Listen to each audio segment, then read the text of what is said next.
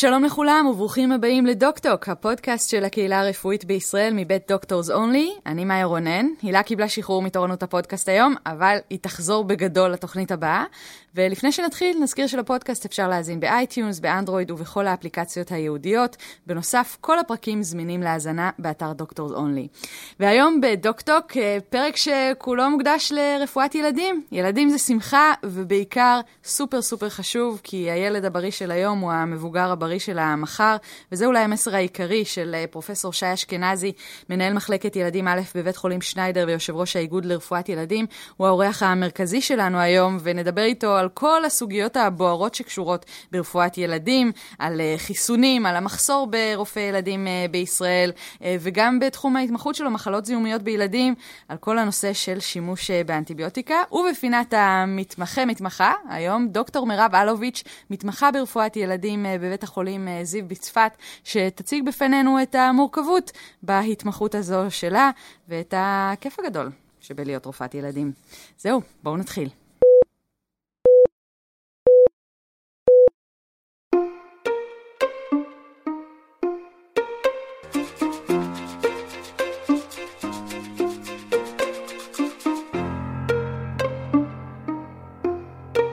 שלום לפרופסור שי אשכנזי, מנהל מחלקת ילדים א' בבית חולים שניידר ויושב ראש האיגוד לרפואת ילדים.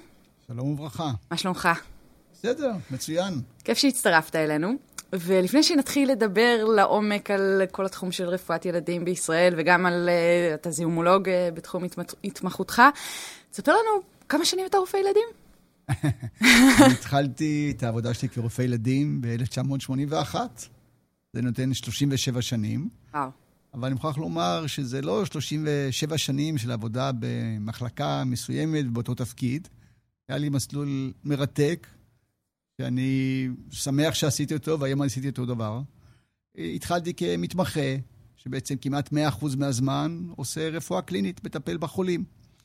בסיום ההתמחות שלי, ב-87, יצאתי ל3 שנים של התמחות על במחלות זיהומיות בילדים, ביוסטון, טקסס, במרכז רפואי מאוד גדול.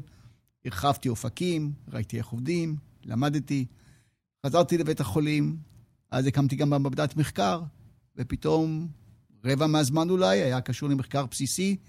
המעבדה קיימת עד היום, ב-1990 כשחזרתי, כולם עם מענקי מחקר, עם הרבה תגליות רפואיות, אפילו פורצות דרך בתחום של מחלות זיהומיות, והזמנה לכנסים בינלאומיים. וכשחזרתי עוד רבע מהזמן, פחות או יותר הלך להוראה של סטודנטים לרפואה, של מתמחים, של רופאים מרפואת המשפחה שהיו במחלקה. ואחרי כ10 שנים, מנהל מחלקה, התחלתי קצת בפעילות ציבורית, והייתי למשל יושב ראש המועצה המדעית בישראל, שאחראית על 56 התמחויות שיש בארץ. ניסיתי לקדם כמיטב יכולתי דברים ברמה הלאומית, ותפקידים בגוף האירופאי למחלות זיהומיות בילדים, בגוף העולמי למחלות בילדים. אז ככה אני חושב שהשילוב הזה של קליניקה, הוראה, מחקר, ולבסוף גם פעילות ציבורית, הוא שילוב שכל כך עושה לי כיף, נותן לי הרגשה של תרומה, וגם ברמה האישית זה מונע שחיקה, אני לא נמצא כל הזמן באותה פעילות. ולמה בחרת בתחום של רפואת ילדים? אני חושב שזה מקסים. קודם כל ילדים זה חלום ואושר וכיף. אני בחרתי אגב אחרי שנולדו לי 2 ילדיי, לפני כן חשבתי יותר על רפואה פנימית, ונולדו 2 ילדיי, ראיתי כמה אני נהנה מהם, הגעתי ככה קצת לביקורים במחלקות, ובאמת זה כיף. רפואת הילדים היא אופטימית. ילד חולה קשה מאוד, למשל ילד שמגיע עם דלקת קרום המוח, עם מנינגוקוקסמיה, יש לו כבר פורפורות על הגוף וכתמי מוות. טיפלת בו נכון, אחרי 3 ימים הוא זוחל ורץ במחלקה. זאת אומרת, הרפואה היא אופטימית בטבעה, רוב הילדים הם מבריאים לחלוטין, ונוסף לכך יש לך יכולת השפעה על כל החיים בעתיד. אם אתה מטפל בילד נכון, אתה בעצם הופך אותו למבוגר בריא. בדיוק, אז זו נקודה שלא תמיד מוערכת מספיק על ידי הציבור ועל ידי הרופאים. רפואת ילדים, מקצועית ונכונה ונגישה, בעצם מבטיחה את בריאות המבוגר, את תרומת המבוגר לחברה, את ההשתלבות שלו בחברה, לאורך הרבה מאוד שנים. לדוגמה, אם יגיע ילד עם דלקת קרום המוח, מחלה חמורה וקשה בגיל הינקות, וטיפלנו בו בנכון והוא יצא בלי פגע, הוא יהיה אזרח ויעבוד. לעומת זה, אם הטיפול היה פחות מקצועי והמחלה יותר חמורה והאיחור בטיפול, או לא ניתן חיסון לדלקת קרום המוח, והוא יהיה עם פיגור חלילה, או התכווצויות, או עיוורון, או ירידה בשמיעה, כל החיים הוא יהיה בטיפול רפואי. ואתה חושב שבישראל לא מספיק מבינים את זה? כלומר, לא מייחסים מספיק חשיבות לרפואת ילדים? אני לא בטוח שיש הפנמה כמה חשובה רפואת הילדים לבריאות המבוגר ולתרומה שלו לחברה. הבאתי דוגמה של מחלות, כמובן חיסונים. אתה מונע מקרה של דלקת קרום המוח על הנזקים, או מונע מקרה של שיתוק ילדים על ידי החיסון. האדם תורם לחברה 80 שנים של תוחלת חיים איכותית בלי נכות. יתרה מזו, הרבה מאוד מההרגלים הבריאותיים נקרא לזה של המבוגר, מוכתבים או נקבעים בגיל הילדות. ילד שמן, יש סטטיסטיקה, יהיה מבוגר שמן. ילד שלמד לעשות פעילות גופנית, יעשה פעילות גופנית כמבוגר. ילד ששעות הצפייה בטלוויזיה שאנחנו מנסים כאיגוד לרפואת ילדים להקטין אותה, אבל הוא צופה הרבה, אז הוא יעשה את זה כמבוגר. זאת אומרת, ילד שטיפל בשיניים שלו כילד, ואין לו חורים בשיניים, יהיה מבוגר עם שיניים בריאות. זאת אומרת, הרבה מאוד מהרגלי הבריאות, ההתנהגות של המבוגר, מותנית בגיל הילדות.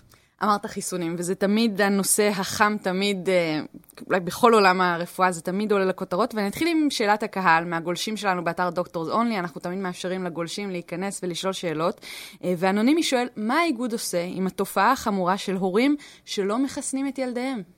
כן, שאלה מצוינת, ואני, לפני כן אני אתן פתיח, כן, אולי שני משפטים. יש באמת איזשהו כשל לוגי בזה, חיסונים שנבחרו להישג הרפואי הגדול ביותר של המאה ה-20. אגב, לפני כחודשיים-שלושה, פורסם מאמר בפדיאטריק ריסרצ', עיתון של רפואת הילדים, על 10 ההישגים החשובים של הרפואה ב-20 שנים האחרונות. חיסונים מקום ראשון. חיסונים שינו את פני הרפואה.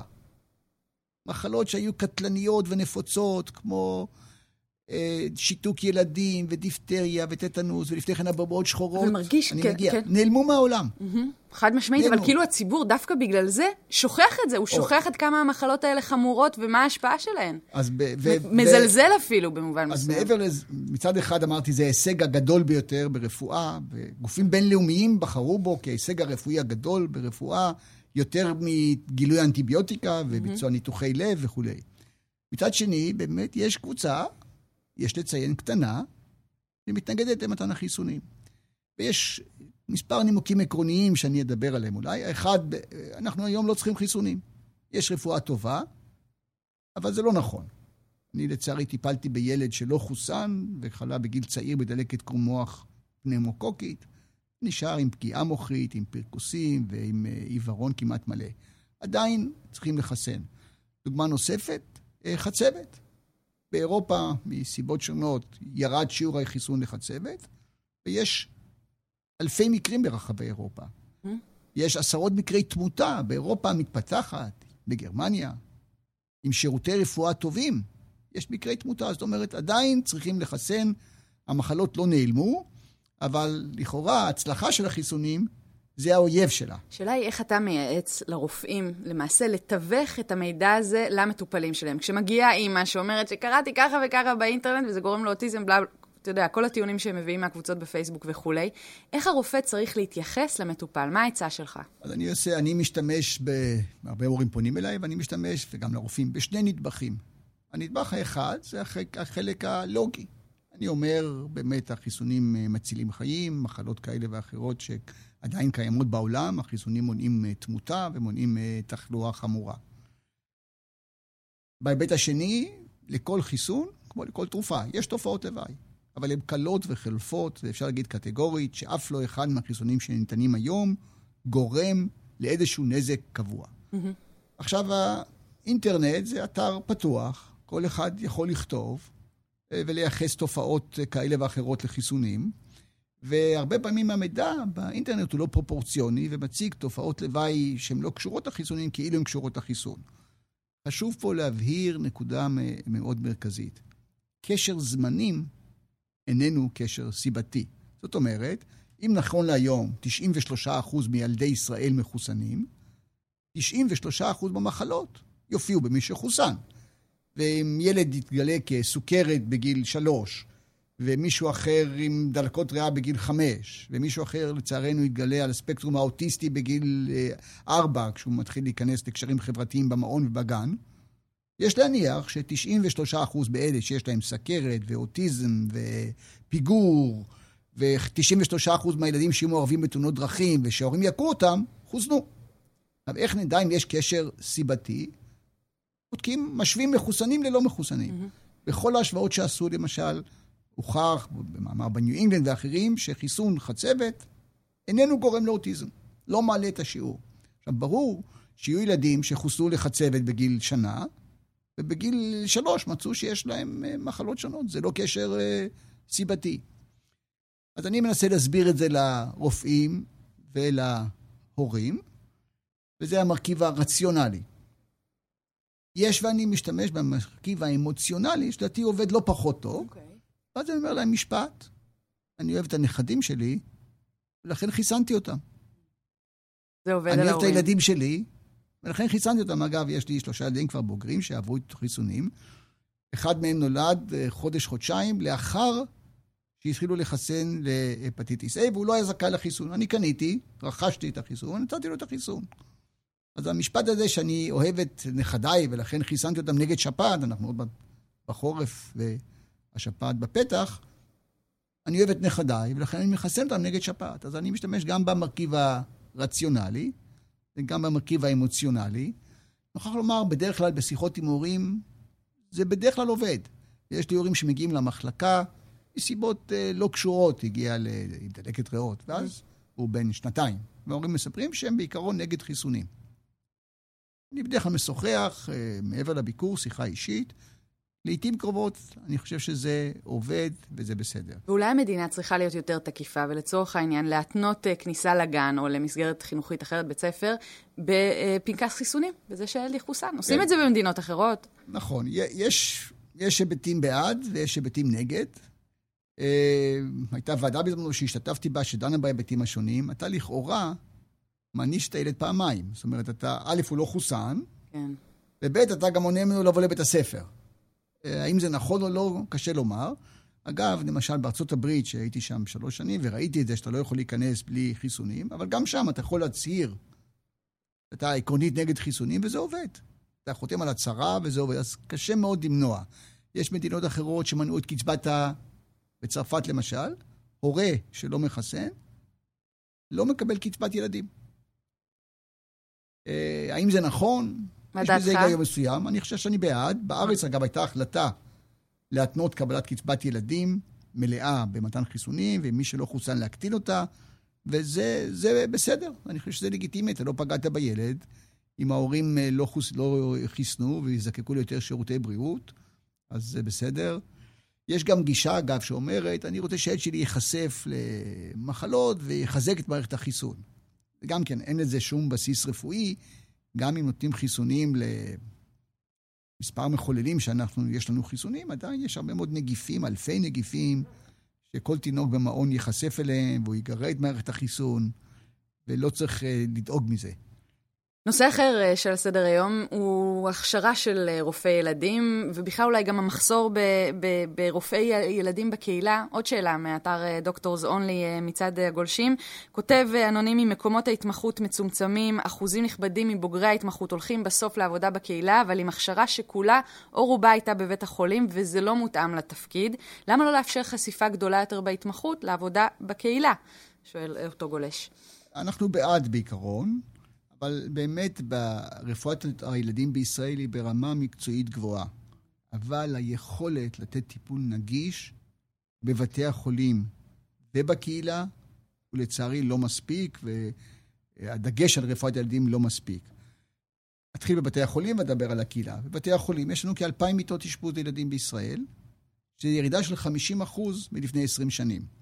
המחלקות צפופות ועמוסות, התקינה במחלקות היא בלתי מספקת, היא תקינה שלפני 10 שנים, תקינת גולדברג, כשרוב החולים הכרוניים של היום לא היו בכלל בבתי החולים, ולכן העומס קיים ומחסור בכוח אדם בבתי חולים, וזה באמת מקשה על היכולת לתת את הטיפול המקצועי שאנחנו, רופאי ילדים, יכולים לתת.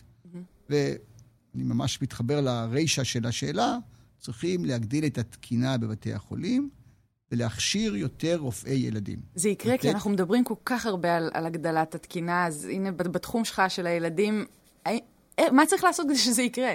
כדי שאנחנו לא נהיה במצב שלפני מספר עשורים, כשאין בכלל התאמה לגודל האוכלוסייה? אני לא אופטימי שזה יקרה מחר. הכל מתחיל בסל הגדול. אם אנחנו בישראל מוציאים לרפואה 7.8% מהתל"ג, וב-OECD הממוצע הוא 11%, ובארצות הברית זה 17%, אז יש מעט לכלל הרפואה, ובתוך כלל הרפואה, המבוגרים והחולים האונקולוגיים יותר צועקים במרכאות, והזקנה בפרוזדור יותר צועקת, ולא מספיק מושקע. אז אין לי ספק שחסרות מיטות אשפוז ברפואת ילדים, ותקנים ברפואת ילדים. עכשיו, כשיהיו יותר תקנים, נוכל להכשיר יותר רופאי ילדים, מתמחים, שיצאו ויעבדו גם בקהילה. היציאה לקהילה בהתמחות, אני ממש בעד, כיושב ראש האיגוד לרפואת ילדים, גם זה מותנה בתקינה. זאת אומרת, כשיש חוסר תקנים בבתי חולים, והרופא צריך להישאר בבית החולים ואין מספיק כוח אדם, אתה לא יכול לשלוח חשבון תקנים של בית החולים, רופא שיעבוד 2 בקהילה. אבל אם יהיו יותר תקנים, יהיו תקנים מטעם הקהילה, אפשר יהיה לעשות את זה, בהחלט. בקהילה גם יש קושי רב לרופאי ילדים, המקצועי והמיומן, לתת טיפול טוב לילד החולה. מדוע? כי מוקצות לו מספר דקות ספורות, מעטות לטיפול בחולה, שלא השתנו עם השנים, והילדים אצל רופאי הקהילה הם יותר מורכבים. מדוע? בעבר חולים עם ילדים עם מחלות חמורות, כמו ציסטיק פיברוזיס ומומי לב קשים, היפופלסטיק לפט הארט סינדרום, או פריימרי אימיון דפישנסי, או תת ספיגה במים, בעבר הם נפטרו. לא הגיעו לגיל 3, 4, 5 ו-20. היום, בזכות התקדמות רפואת הילדים, ילדים בקהילה הם ילדים לאחר השתלת מוח עצם, ולאחר טיפול בלוקמיה, ולאחר תיקון מומי לב, עם הגמא גלובולינמיה שמקבלים גמא גלובולין כל מספר חודשים, עם תת ספיגה במעיים שניזונים ב-TPN. רופאי הילדים בקהילה, עם פגים קטנים ששרדו, ורופאי הילדים בקהילה נדרש לטפל בחולים הרבה יותר מורכבים. ולכן, מבחינת הקהילה, צריכים להעלות את הדקות הספורות שיש לו לכל חולה. אבל זה הכל סיבה במסובב. כשיש מחסור ברופאי ילדים בקהילה, לא ניתן לעשות את זה. מחלקות הילדים בארץ יכולות להכשיר הרבה יותר רופאי ילדים. ואני חוזר, המפתח הוא להעלות את התקינה, להעלות את מספר המתמחים בבתי החולים, יותר מומחים צעירים יצאו לקהילה, יהיה יותר זמן לטפל בחולים המורכבים. והמצב בפגיות חמור גם הוא, מבחינת כוח אדם והעומס שיש על הפגיות השונות בישראל. נכון, מדוע הוא חמור? כי גם פה אנחנו מטפלים ומצילים חיים של פגים קטנים של 500 גרם, בשבוע 26 להיריון, שבעבר לא יכולנו לטפל ולא הצלנו את חייהם, אבל הפגים האלה נמצאים בפגייה חודשים ארוכים, כי הם נולדים בלי שמערכת הנשימה בשלה, ומערכת העיכול לא בשלה, צריכים לקבל הזנה לווריד והנשמה. אתה רואה פתרון לעומס בפגיות? הפתרון הוא בהגדלה הפיזית ובהגדלת התקנים. אני יכול לומר שדווקא מבחינת פגים, יש דגש במדינה. הנושא עורר עניין, יש הגדלה של התקנים, ויש שיפור גדול. אני זוכר כשהייתי יושב ראש המועצה המדעית, בכל המדינה היו 2 מטבחים ברפואת פגים, בנאונטולוגיה. היום יש לנו 10. זאת אומרת, וזה גם מקצוע שהוכר כמקצוע נדרש, עם שכר יותר גבוה. אז אני חושב שדווקא בפגים נעשתה קפיצת דרך משמעותית מבחינת תקינה ותמרוץ, ותמרוץ על מניעת זיהומים, והעלאה של מספר המתמחים. יש שיפור רציני. אתה יודע כמי שההכשרה של רופאים צעירים, הדבר הזה בנפשך, ושמעתי את זה גם ממתמחים שלך וכולי. תתאר לי קצת מהי הכשרה טובה של רופאי ילדים, של מתמחה ברפואת ילדים. של התמחות בכלל אפשר לומר, אבל גם ילדים. קודם כל, אני מתחבר לשאלה. זאת אומרת, המתמחה של היום הוא הרופא הבכיר של עוד 10 שנים, והוא מנהל המחלקה של עוד 20 שנים. עתיד הרפואה מותנה בהכשרה של סטודנטים ומתמחים, ורופאים צעירים, מומחים צעירים. ולכן אני חושב תפקידי כמנהל מחלקה, התפקיד הראשון הוא לטפל בחולים במחלקה, ברור, זו האחריות הראשונה. והשנייה זה הכשרת דור העתיד של הרפואה. אני שמח, אגב, שיש לי רופאים במחלקה, כולל הסגנית שלי במחלקה, שאני הכרתי אותם כסטאז'רים, והנה עברו 20 ומשהו שנים, והם היום הם רופאים בכירים, מעולים וכו'. בהכשרה יש שני היבטים עיקריים שהם חשובים. היבט אחד הוא המקצועי. אתה לומד מקצוע חדש, דברים עיוניים, מיומנויות טכניות, כל מקצוע עם המיומנות שלו. רפואת ילדים מיומנות מסוימת, ובקרדיולוגיה צנתורים וניתוחים וכו'. יש מרכיב לא פחות חשוב, שהוא מאוד קריטי, אני חושב, היום ברפואה המודרנית, וזה הקשר עם החולה. מנהל המחלקה ירצה ולא ירצה, הוא דמות מופת למתמחה. הוא הרול מודל שלו. והמתמחה רואה איך הוא מדבר עם החולה, כיצד הוא מקשיב לו, כיצד הוא מנסה לעזור לו, איך הוא חושב מדעית, איך הוא מחבר את המידע שקיים בעולם, העולם הרפואה, המידע הוא עצום היום, אי אפשר להשתלט עליו, איך הוא מחבר את זה, איך הוא ביקורתי בטיפול בחולים, איך הוא בודק את עצמו, מה האתיקה שלו ביחסים עם רופאים האחרים. ואני חושב לא תמיד מנהלים ורופאים בכירים מודעים כמה המתמחה מסתכל עליהם ולומד מהם ומפנים את מה שהוא רואה.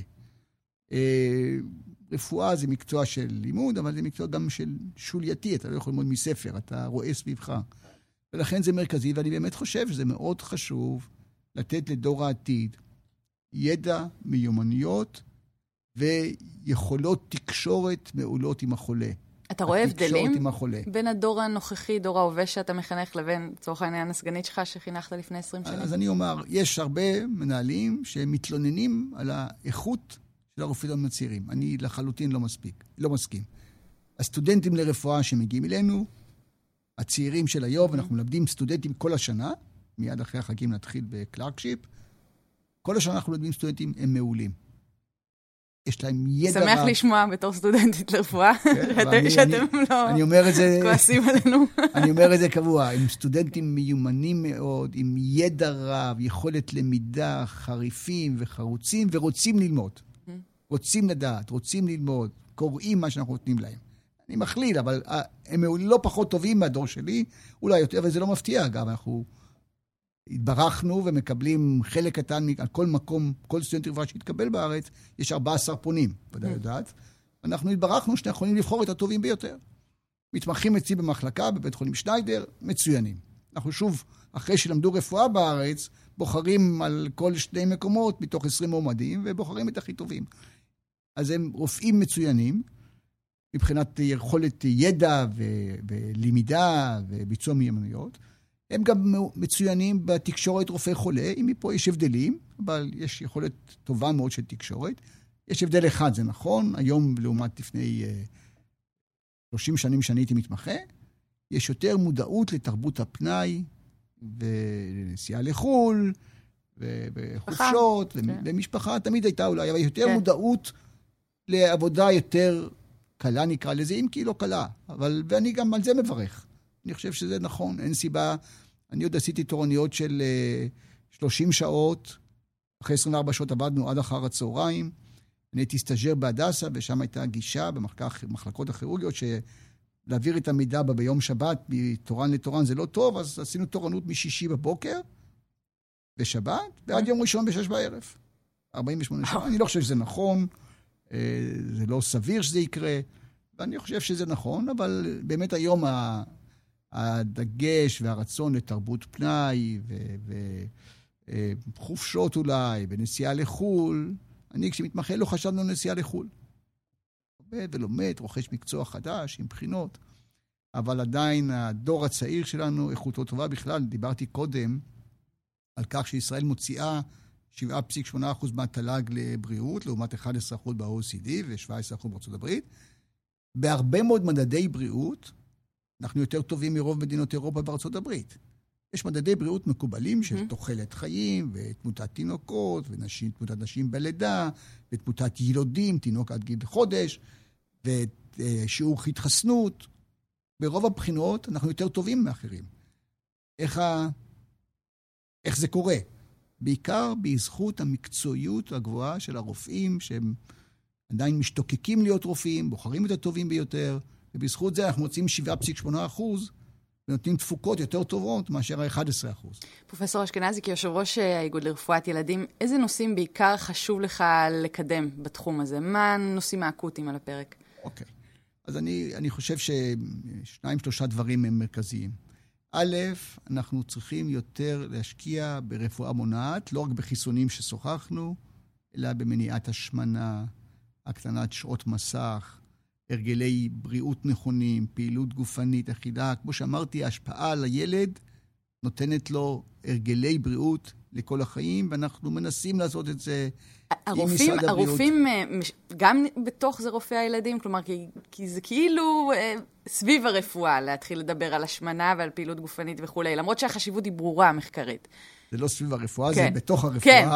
השאלה עד כמה הרופאים בתוך זה, בתוך העניין. אז האיגוד בתוך העניין, ואני נפגשתי ופעלנו לפעול בנושא הזה, אבל כשהרופא עמוס ויש לו 7 דקות לחולה, הוא לא יכול להתחיל לדבר איתו על השמנת יתר.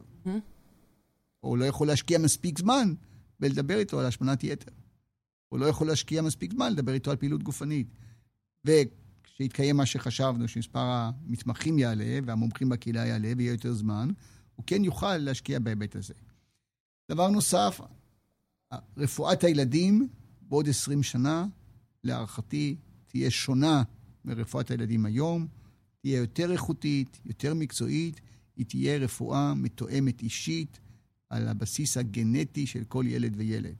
ההתקדמות בביולוגיה המולקולרית, בפיצוח הגנום האנושי בשנת 2000, הביא לכך שאנחנו יכולים להבחן היום במדויק מחלות, יותר מזה, להבחן מי יגיב לטיפול ומי לא יגיב פרמקוגנטיקה, להבחן מה הטיפול המיטבי להתחיל, למשל בילדים עם מחלות אונקולוגיות, להבחן מי יגיב עם תופעות לוואי לחיסון, יש כבר גנטיקה של חיסונים, זה ילך ויתקדם, ועם הזמן הרפואה תהיה יותר איכותית, תעבור את המהפכה הגנטית.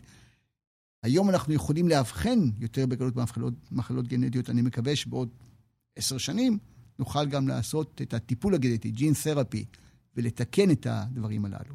אני חושב שהרפואה מתואמת אישית תלך ותתקדם.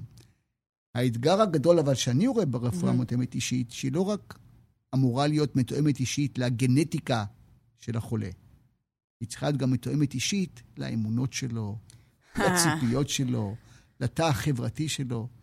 אני רואה אמיתיים של כועסים על אם חרדית שלא רוצה לעשות בדיקה גנטית והפסקת הריון, ואני רואה תלונות על חולים שחוששים מניתוח מסוים. איך מתמודדים עם זה? זה לא קל. אנחנו צריכים להפנים שהרפואה הגנטית, האישית האמיתית, לוקחת בחשבון את הגנטיקה של החולה, אבל גם את האמונות שלו, את הסביבה שלו, איפה שהוא נמצא. אגב, לפני שבוע, אני חושב, הייתה כתבה בעיתונים שהורים בישראל פונים מהר מדי לחדרי המיון, יותר מאשר במקומות אחרים בעולם. והכותרת הייתה, הורים תנשמו עמוק. לא, ההורים צריכים לנשום עמוק. תפקידנו כרופא ילדים, להסביר להורים מתי להגיע לחדר מיון. מתי החום מסביר, כשיש חום עם ישנוניות ופריחה פתחיאלית שלא נעלמת בלחיצה וקושי בנשימה, צריך להגיע למיון. אם יש לך ילדים אסמה, צריך להסביר להורים שכאשר תספור את הנשימות, ההורים מבינים. וכאשר זה עולה מעל 40, תיקח עוד משאף, ואם זה מעל 60, תיקח סטרואידים, ואם זה מעל כך וכך, תגיע לחדר מיון. אז כרגע הרופאים לא עושים עבודה מספיק טובה בתחום הזה? לא אמרתי שלא עושים, אנחנו מסתכלים קדימה. כן. וצריכים לקחת בחשבון את התחום התרבותי של החולה, והאמונות שלו, וגם מה הוא קרא באינטרנט, דיברנו על האינטרנט. אמיתיים אי אפשר להגיד להורה, אל תסתכל באינטרנט. אפשר להסביר לו איך לקחת את הדברים בפרופורציה הנכונה. יותר מכך, עכשיו יש גם קבוצות בפייסבוק שהורים ממש נכנסים, מתייעצים עם רופאים אונליין. מה דעתך על זה? אני בעד. בעד. אני חושב שאתה לא יכול לברוח מהקדמה. לנו נניח בבית חולים שניידר, יש רופאי ילדים אונליין שמחדר מיון, רופאים בכירים, גם בווידאו קונפרנס רואים את החולה ומשוחחים איתו. אין תחליף לבדיקת חולה, זה לא במקום, אבל זה יכול לעזור, אנחנו צריכים להתקדם. תספר לנו על איזה מקרה מעניין שהיה לך בקריירה הרפואית העשירה שלך. מכיוון שאני כל כך הרבה שנים כבר ברפואה, אז היו הרבה מאוד מקרים שחולים שהסתובבו 10 שנים עם תופעות שהציקו להם והטרידו אותם מאוד, ובאנו ובגישה יסודית וביקורתית עשינו הבחנה נכונה. אבל אני חושב שהסיפוק הגדול שלי דווקא מאותם ילדים שעקבתי אחריהם שנים, והם נולדו לצערנו עם מחלות קשות וחמורות, ואחר כך אתה רואה אותם במבוגרים. אני זוכר היטב ילד שנולד עם היפופלסטיק לפט הארט סינדרום. הלב השמאלי לא תפקד, הוא עבר מספר ניתוחים, כי חלק מהניתוחים הייתה לו גם פגיעה בהספקת הדם למעי, והמעי לא ספק מזון, ובעצם בשנה הראשונה לחייו הוא כמעט כל השנה היה בבית חולים, וניזון מ-TPN, ו-TPN, הזנה תוך ורידית בילדים קטנים כרוכה בזיהומים, ועבר סיבוכים וסיבוכים וסיבוכים, ואני קופץ, הוא הגיע לבר מצווה. הוא הזמין אותי. וואו. ובבר מצווה הוא קרא לי אבא שני, כן? היינו בקשר כל השנים. אני זוכר היטב בבר המצווה, כשהוא נשא את הדרשה, ילד שכמובן, מה שחשוב, שמור מאוד קוגניטיבית. הצלחנו לטפל בו ב3-4 ניתוחי לב, 10 זיהומים של הווריד, הצנתר המרכזי לווריד, בעבר ילדים שלא ניזונו במערכת העיכול נפטרו. השתפרה המצב התזונתי שלו, עם הגדילה גם היה צרך פחות הזנה לווריד, והנה הוא מגיע לבר מצווה, שמור קוגניטיבית, נותן דרשה מאוד יפה, ואומר, קובל, הזמין אותי ורופאים נוספים מהמחלקה, ואומר, קובל עם ועדה, זה האבא השני שלי, מגיל 0 אני זוכר אותו, ואגב, אחד מהם ניסה לא מזמן, התחתן, שידוך, מצאו נערה, אישה היום, עם גם מום לב, אותו מום לב, היפופלסטיק לפט הארט סינדרום. מה אתה אומר? מה זה? אמת, הכל אמת. שניהם התחתנו, זה אוכלוסייה חרדית, שניהם התחתנו, והוזמנו לחתונה. אני חושב שאין סיפוק יותר גדול מילד שסיכויי הישרדות קטנים, והושפד 10 פעמים, והנה, הוא מקים משפחה, הוא עובד אגב, הוא קוגניטיבית מצוין, זה מביא אותי לרשע של דבריי, כשאתה מטפל נכון בילד, אתה משפיע על בריאות המבוגר, אתה מאפשר לו לתרום לחברה, אתה מאפשר לו לעבוד, להקים משפחה. זה יהיה הכיף הגדול והסיפוק הגדול של רפואת הילדים. ספק. אתה גם מומחה במחלות זיהומיות אצל ילדים. בעניין הזה, עוד שאלה מהגולשים שלנו באתר דוקטורס אונלי, אתם מוזמנים תמיד להיכנס ולהעלות את השאלות שלכם. אנונימי שואל, מה הצעדים שצריכים לעשות כדי להתמודד עם החיידקים העמידים לאנטיביוטיקה, גם בתחום ההסברה, גם בתחום הקליני וגם מול הרופאים עצמם? כן, שאלה מצוינת. אנחנו גילינו את הפניצילין, לראשונה השתמשנו בו ב-1941, אלברט פלורי. הוא נתן את זה לזיהום סטפילוקוקי וקיבל את זה פרס נובל לרפואה ב-1945. היום זה לא היה עובד. היום הסטפילוקוקים כמובן עמידים לפניצילין, ואני כתבתי מאמר בעיתון בינלאומי, לועזי, The beginning and maybe the end of the antibiotic era. האם אנחנו עלולים להגיע לסוף עידן האנטיביוטיקה? התשובה היא קטגורית כן, גם אני וגם אחרים אומרים.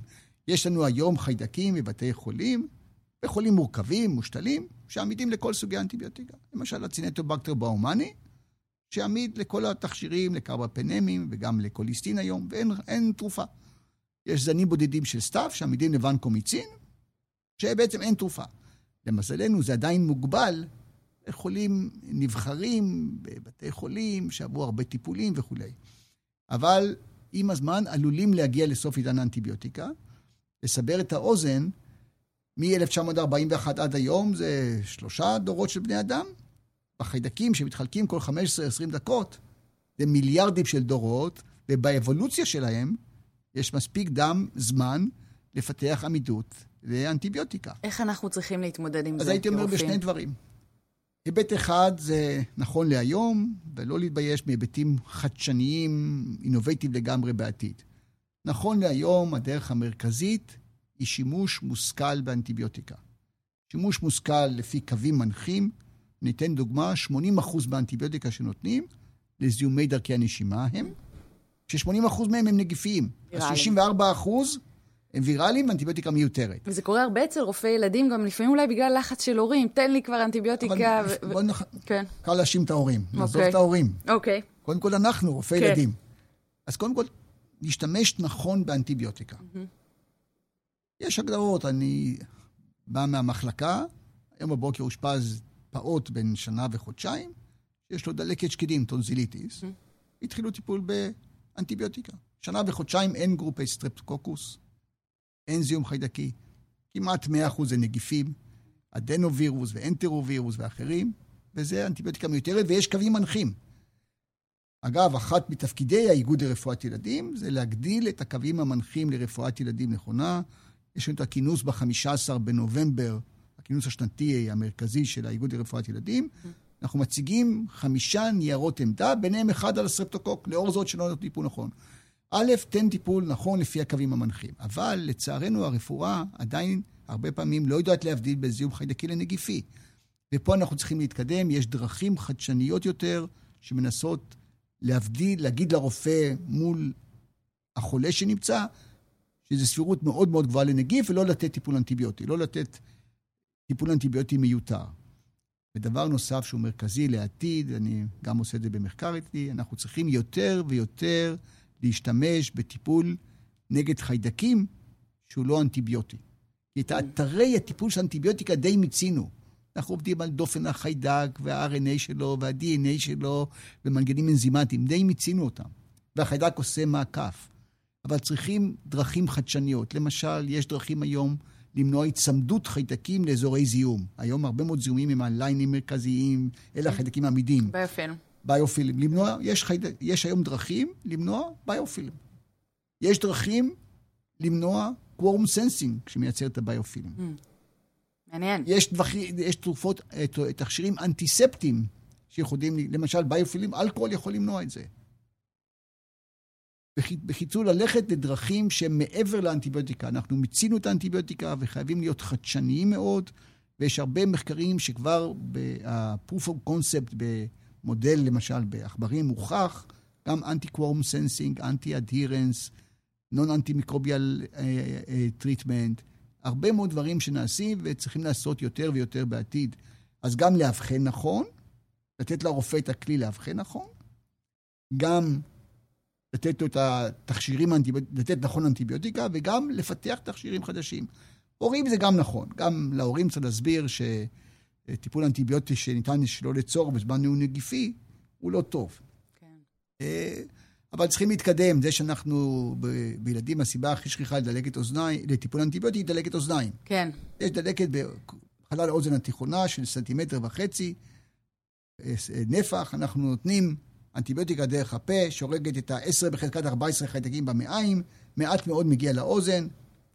יש לנו במה להתקדם. הרפואה ב-2017 היא מתקדמת, אבל לשמחתנו, יש הרבה אתגרים והרבה מה לעשות. אנחנו יכולים לדבר עוד הרבה על מחלות זיהומיות, אבל אנחנו ממש ככה לקראת סיום. איך אתה רואה את רפואת הילדים בעתיד, ככה בישראל, במשפט, ועד כמה אתה אופטימי לגביה?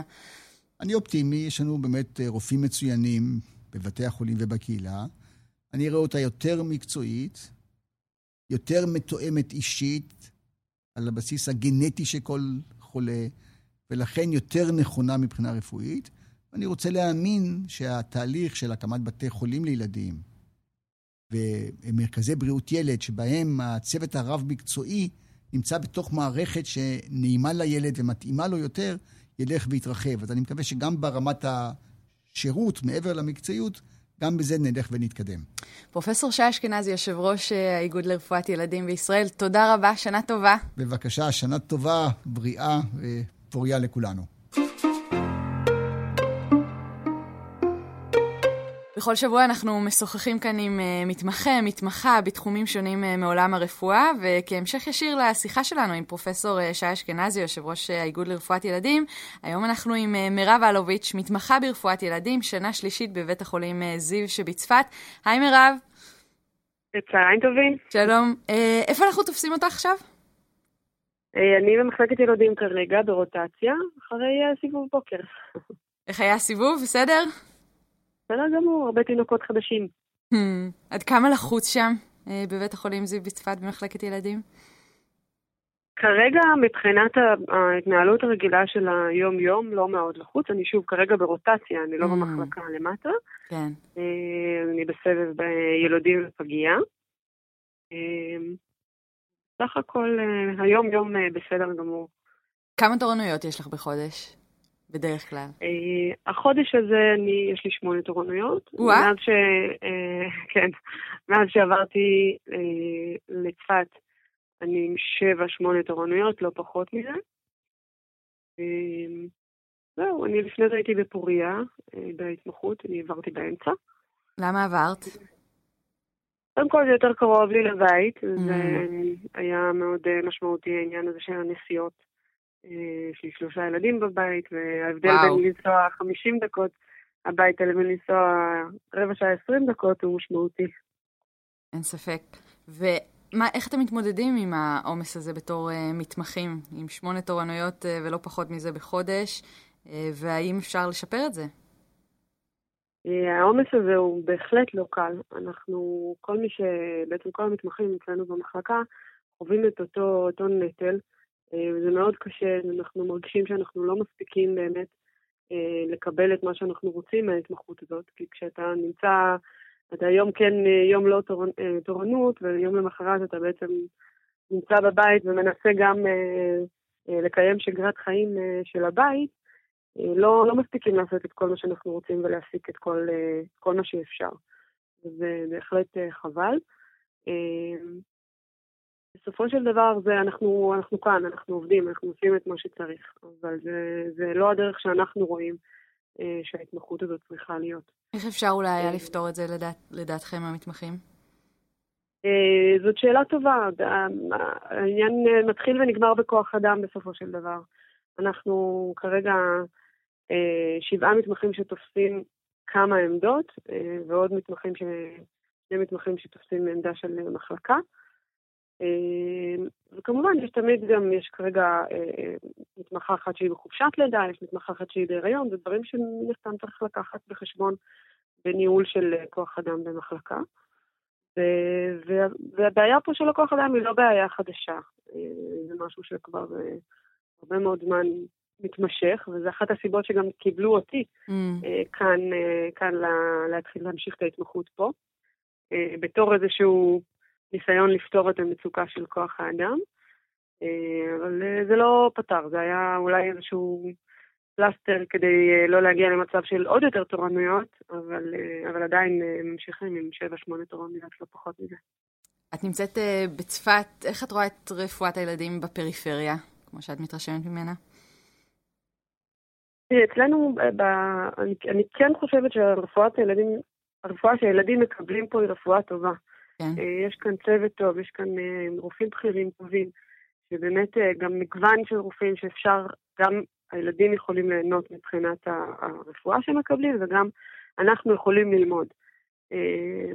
הבעיה היא לא בזה, זה באמת הרפואה היא בסך הכל טובה. הבעיה היא שכשמתמחה נמצא 8 תורנויות בחודש, הוא כבר עייף והוא כבר מותש, והדברים הם פחות נכנסים ופחות נלמדים טוב, ולפעמים גם פחות עובדים טוב, ואנחנו יודעים.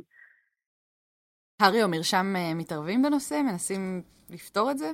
אני עירבתי את מרשם, אני חברת מרשם, כן. אני לא חברה בהרי, ועירבתי את מרשם בנושא, הם מכירים את הבעיה, הם יצאו לי באמת לדבר ליזום שיחה עם מנהל בית החולים, וזה בהחלט מה שעשינו. בינתיים אנחנו מחכים לתשובות או לאיזשהם מהלכים מצד ההנהלה, ועדיין לא המשכתי לערב את מרשם, זאת אומרת, הם עדיין לא עשו צעדים מבחינתם. הם מחכים לשמוע איך זה מתקדם. הבעיה היא שאין מספיק, כן? סליחה. מבחינת הרי, בינתיים לא, שוב, הם התערבו בפעם הקודמת שדיברו על זה, ואז הם ביקשו מההנהלה לפתוח תקן נוסף, שזה התקן שלי, כשנכנסתי אליו, ומאז הם לא מאוד התערבו, אבל שוב, אני לא עירבתי גם כי אני לא חברה בהרי, מתמחים האחרים הבנתי כן מדברים איתם, צריך גם כן להיכנס לבקש מהם להיכנס יותר לנושא. מה התחושות שלך כרגע לגבי הסיטואציה? את מאמינה שיהיה לזה פתרון בעתיד הקרוב, עוד לפני שתסיימי את ההתמחות, או ש... כרגע אני לא רואה פתרון באופק. אנחנו, שוב, מבחינת כוח האדם, אין מישהו שכרגע יכול להיכנס. התורנויות שאנחנו תופסים הן תורנויות של מיון ופגיעה וטיפול נמרץ ילדים. זה תורנויות שהן גם מתמחה חדש שאמור להיכנס בימים הקרובים לפי הבטחה של מנהל בית החולים, לא יוכל לתפוס בזמן הקרוב. הוא יוכל בהחלט להתחיל תורנויות מחלקה, וזה גם מתמחה שכבר עושה תורנויות מחלקה, אבל הוא לא יוכל להיכנס לעמדות האלה עד שיהיה לו ותק מספיק בשביל שהוא יוכל להיות שם. תגידי, אני כרגע לא רואה צפי. כשאת מגיעה למיטה של ילד, איך את בכל זאת ככה כן מצליחה לגייס את האנרגיות כדי לקבל אותו בחיוך ולהסביר וכל הדברים שאולי אפילו במיוחד צריך כשמדובר ברפואת ילדים ברמה האישית? קודם כל ילד הוא עולם ומלואו מבחינתי. ההורים זה הדבר הכי חשוב בשבילי, זה לנסות להסביר להורים את הסיטואציה ואת המצב ומה בדיוק קורה עם הילד, ואם צריך לדאוג ואם לא צריך לדאוג, אז למה לא צריך לדאוג. כי אחד הדברים הכי חשובים בילדים, כמו שאני רואה את זה, זה העבודה מול ההורים, וההסבר להורים והניסיון לגרום להם להיות סבלנים, כי מאוד קשה עם ילד שלא תמיד יודעים למה הוא ככה ומה מציק לו ומה הבעיה, וחום הוא דבר שמאוד מדאיג הורים, אז צריך לנסות להרגיע ולנסות להסביר להורים איך להיעזר בסבלנות. אני רואה את המצוקה של ההורים, אז אני מאוד מאוד משתדלת שזה לא, שהעייפות שלי או שהקשיים שלי לא ישפיעו על ההתמודדות של ההורים. אני יכולה להגיד שברוב המוחלט של המקרים זה לא משפיע, לפחות בתחושה שלי, אני מקווה שגם הם מרגישים את זה, אבל בהחלט יש פעמים בשעות הלילה שאני מרגישה את העייפות הזאת ומרגישה את התסכול הזה, ולא תמיד אני נותנת את השירות שהייתי רוצה לתת. העובדה שאת אימא ל3 ילדים בעצמך הופכת אותך לרופאת ילדים טובה יותר לדעתך? אני לא יודעת להגיד, אני חושבת שזה עניין של אופי יותר. בהחלט זה נותן איזשהו ניסיון, ולראות גם את הדברים מהצד השני, ולדעת איך לדבר להורים. ואתה יודע איך זה מרגיש בתור הורה. אז יכול להיות שזה נותן קצת איזשהו יתרון. אבל יש עניין של גישה שרופא ילדים צריך שיהיה לו מההתחלה בעיניי. ולמה בחר דווקא בתחום ההתמחות הזה? רפואת ילדים בעיניי היא הרבה יותר אופטימית מכל תחום אחר ורפואה. ככה אני רואה את זה. יש לנו אפשרות, קודם כל אנחנו לרוב נתקלים בילדים בריאים, רוב הילדים הם בריאים, אנחנו מקווים שזה יישאר ככה. ברוב הילדים זה באמת רק עזרה לעבור את המצב הנוכחי, ואחר כך הכל בסדר. וגם בילדים שהם חולים יותר, הסיכויים להחלמה הם הרבה יותר גדולים. בעיניי יש שם אופטימיות מאוד מאוד גדולה. דוקטור אלוביץ', איפה את רואה את עצמך בעוד 10 שנים? זאת שאלה מצוינת. אני קודם כל רואה את עצמי מסיימת את ההתמחות, ועובדת כרופאת ילדים. אז אני מניח שאני אמשיך באיזשהו תת התמחות של ילדים, יכול להיות רפואה דחופה, אני עדיין מתחבטת בעצמי בנושא הזה, אבל בשלב הראשוני זה יהיה באמת לעבוד כרופאת ילדים, אולי בקהילה, לנסות לתרום מכמה כיוונים. איזה כיף. אז נאחל לך קודם כל שנה טובה, והרבה ילדים בריאים, שיגיעו רק ילדים בריאים למחלקות, והרבה בהצלחה במשך ההתמחות, ואני מקווה גם שיהיה פתרון לבעיות שלכם, למצוקות האמיתיות האלה. תודה רבה, דוקטור אלוביץ'. תודה רבה. שנה טובה. ואם גם אתם מתמחים או סטאז'רים שרוצים להתראיין לפינת המתמחה, אם יש לכם נושא שתרצו להעלות, חוויות לשתף, אג'נדה לקדם, סתם להגיד מילים טובות על המנטור שלכם, אתם מוזמנים להציע את עצמכם לפינה, שילחו מייל לכתובת info@doctorsonly.co.il ונחזור אליכם. נזכיר שלפודקאסט אפשר להאזין באייטיונס, באנדרואיד ובכל האפליקציות הייעודיות, ובנוסף כל הפרקים זמינים להאזנה באתר דוקטורס אונלי. בשבוע הבא גם הילה תהיה פה, אז נתראה בתוכנית הבאה של דוקטוק.